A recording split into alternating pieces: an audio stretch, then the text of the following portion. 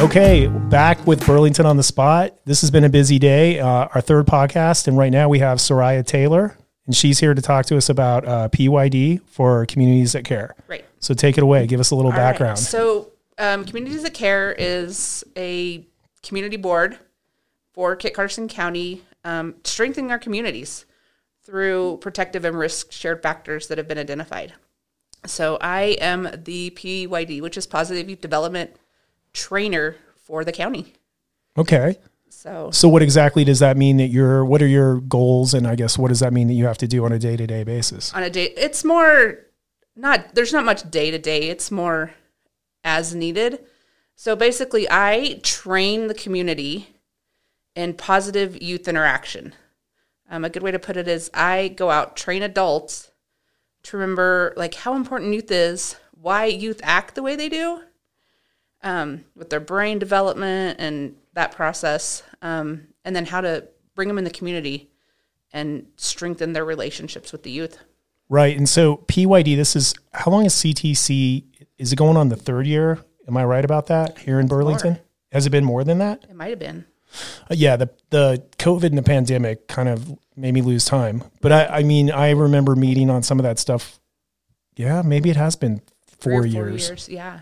So in CTC, is it at the point now where, as from a community standpoint, I know that they're doing a good job of getting the message out, but right. The ultimate goal is to have these programs that bring awareness and help students, right? Mm-hmm. And having teachers and the blueprints, if I'm correct on that. That's through the PYD CTC part is getting the youth involved. Okay. CTC is the community in whole, and then it breaks off into like positive youth development. Okay. And so on that aspect, I mean, how long have you been doing that? Oh goodness. Since 2018, I initially started doing the PYD. Program. Yeah. PYD, positive youth training. So when you look back now, have you seen the effects of doing that? I mean, like in a positive way? A little. It's still slow to roll out. That pandemic really like stopped everything because it's a training. It's an 8-hour training that we do. We can condense it if we need to, but yeah, it's slowed it down with the youth and adult interaction with everything that happened and the other responsibilities that came with the pandemic. So we did a training in February. Okay. With teachers and some other community members. We partnered with Cheyenne County doing that. They've got their CTC and PYD up and running now. So we partner sometimes with them. Very cool. Yeah. It'd be really good for like adults looking for youth workers in the summer and throughout the year. Oh, that's interesting. Like kind of an understanding of the youth brain again. Basically, you go back and remember what it was like to be a youth. Like, from start to finish. One big thing is being their cheerleader, being a youth's cheerleader. Packing their bag with all the skills they're going to need as an adult. Definitely. So during the training, one of the big points we point out is when a youth is little, as a baby, they're walking and talking and crawling, and we're cheering them on. Like, hey, great job, keep going. And you're standing across from that baby, wanting them to walk to you. And then as the youth progresses older, we kind of forget that.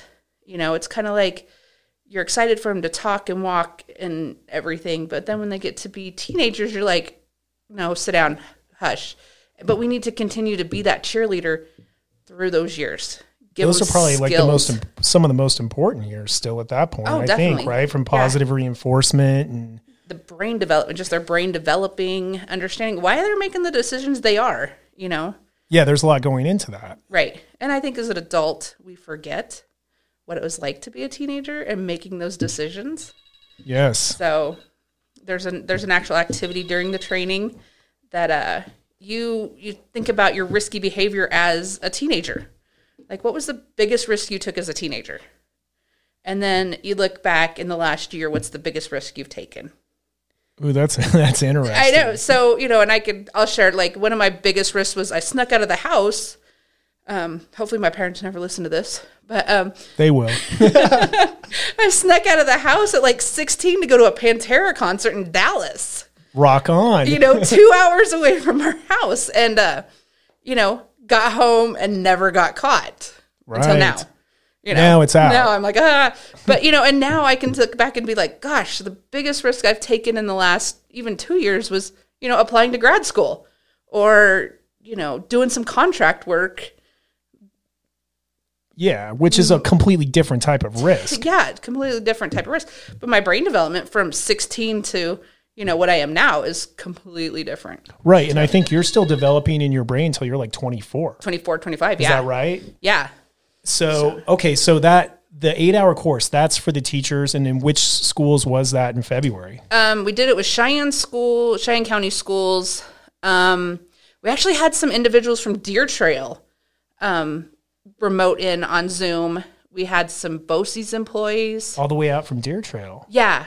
I worked part-time with BOCES, and right. I had brought it up to them, and they were interested. Do they have a CTC in that county? Or They do. It's more metro up there. They would actually have to seek it out. So that's pretty cool. I mean, that's something to be proud of, that our CTC reach and that you doing the PYD is reaching all the way out to Deer Trail. Yeah, I'll go anywhere. Like I love PYD. Like what was the response as far as the amount of that? So it was predominantly teachers?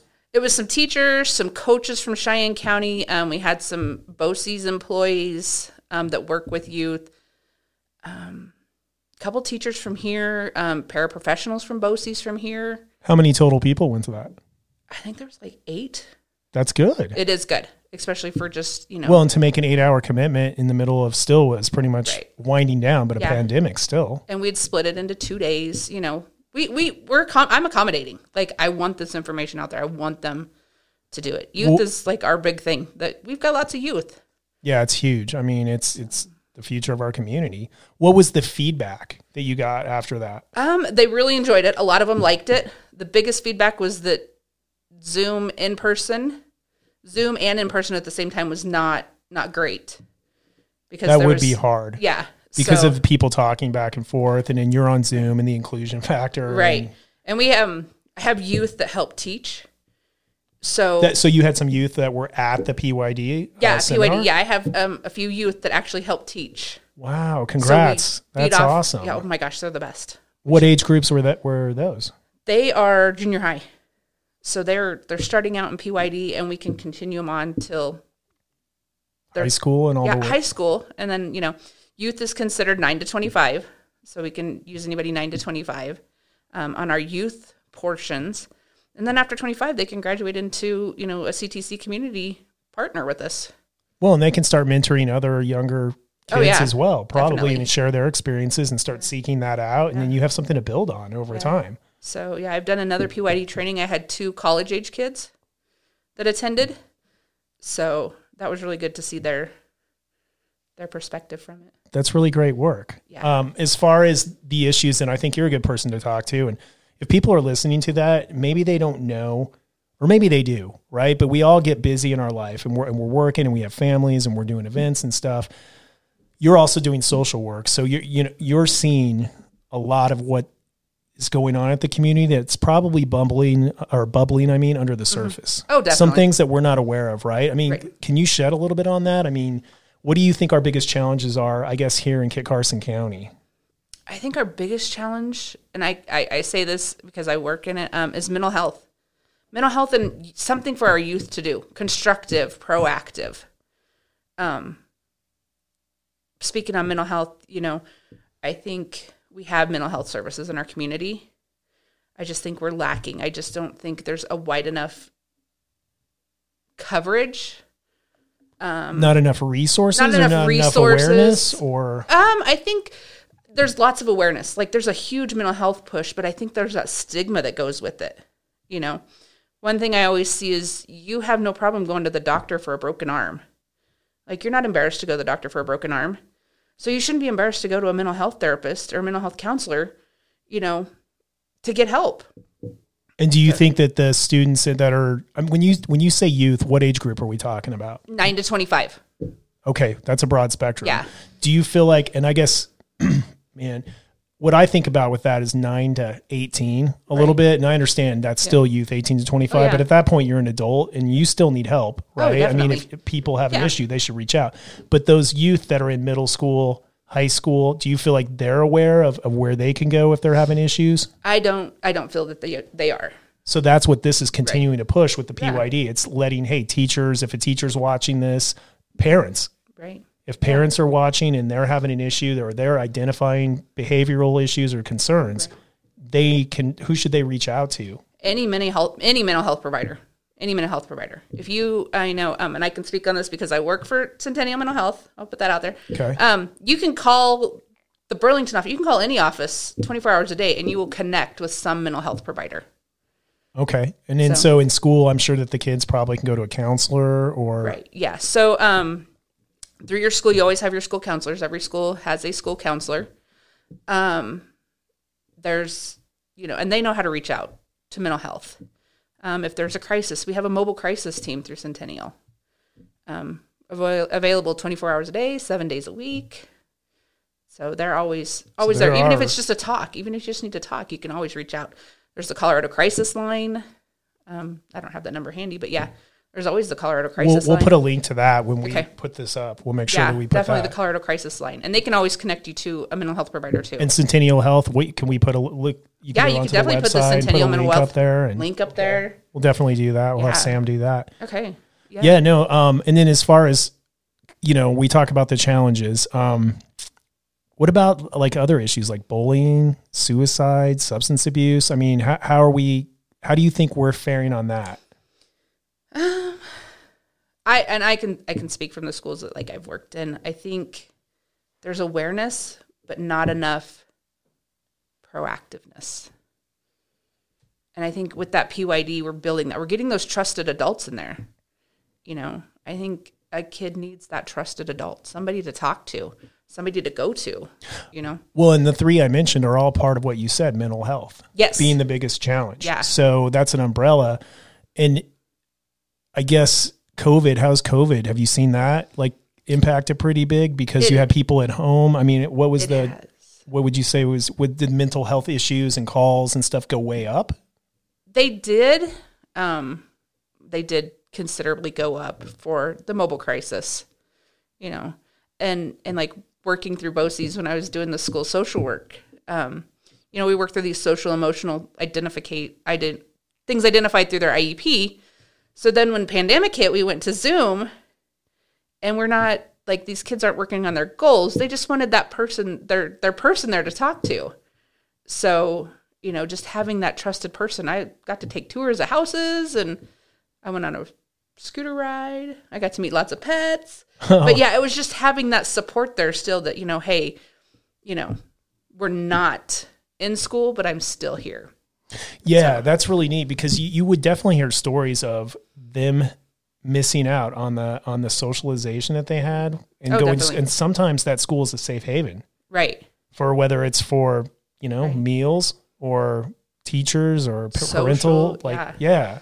I believe, I'm not 100% sure, that I think child welfare calls dropped during that time because that's, nobody's laying eyes on them.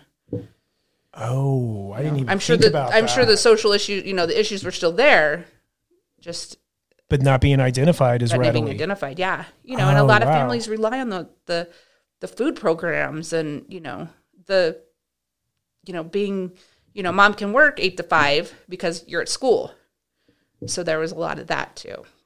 Wow. So there's a lot of social issues that came from that pandemic, just not COVID. Well, and it seems like things are about to open back up again. Let's hope, yeah. Let's hope. And then those numbers stay low and we'll kind of get back to some sense of normalcy. Yeah. So, I mean, looking forward as far as any other messaging that you want to get out to the community so that they know about, how they can step in or help or. Just be that adult they need. I mean, I always, going into social work, it's be who you needed. Look back, positive youth development, we can do the training. We can, remember what's your risk score you took when you were 16 compared to now, kind of get that understanding of youth, but be who you needed. Remember who you needed when you were 14, 15, 16, 9, 10, 11, be that support for them. Who was there in your life, and then you can look back and reflect on who wasn't there. Right. And try definitely. and change that. Yeah. So in a perfect world, what number would you want? When's the next PYD? We haven't scheduled one yet. We'd like to get one going. I mean, I'm available for working as much as I do. I have a really flexible schedule. So, you know, somebody wants it done, we can get a couple people together. We could do it wherever. And then if you know, in a perfect world, what I was going to ask is what kind of turnout would you want? I mean, would you want to try and get teachers from all the schools here in Burlington and the surrounding communities? I love teachers. Anybody wanting to employ students over the summer, over the, you know, into the fall. Anybody that works with youth. So they could do PYD if they wanted to look at doing an internship or doing programs definitely. Yeah. Kind of like get that understanding. Pastors, youth groups. That's a good idea. I hadn't thought about that. Yeah, pastors, youth groups, principals, teachers, daycare providers. You know, anybody that's involved in community work would be great. And then so if you, let's say arbitrarily, you know, okay, you have 10 people that reach out and they wanted to do it in June or something. Let's do it. Yeah. What would that look? I mean, like, what could they expect, right? It's going to be 2 days, maybe 4 hours a day. Yeah. 2 hours, 4 hours a day. We can condense it down to 2 or 3 hours. PYD, we serve food. Like, we'll bring you lunch or dinner.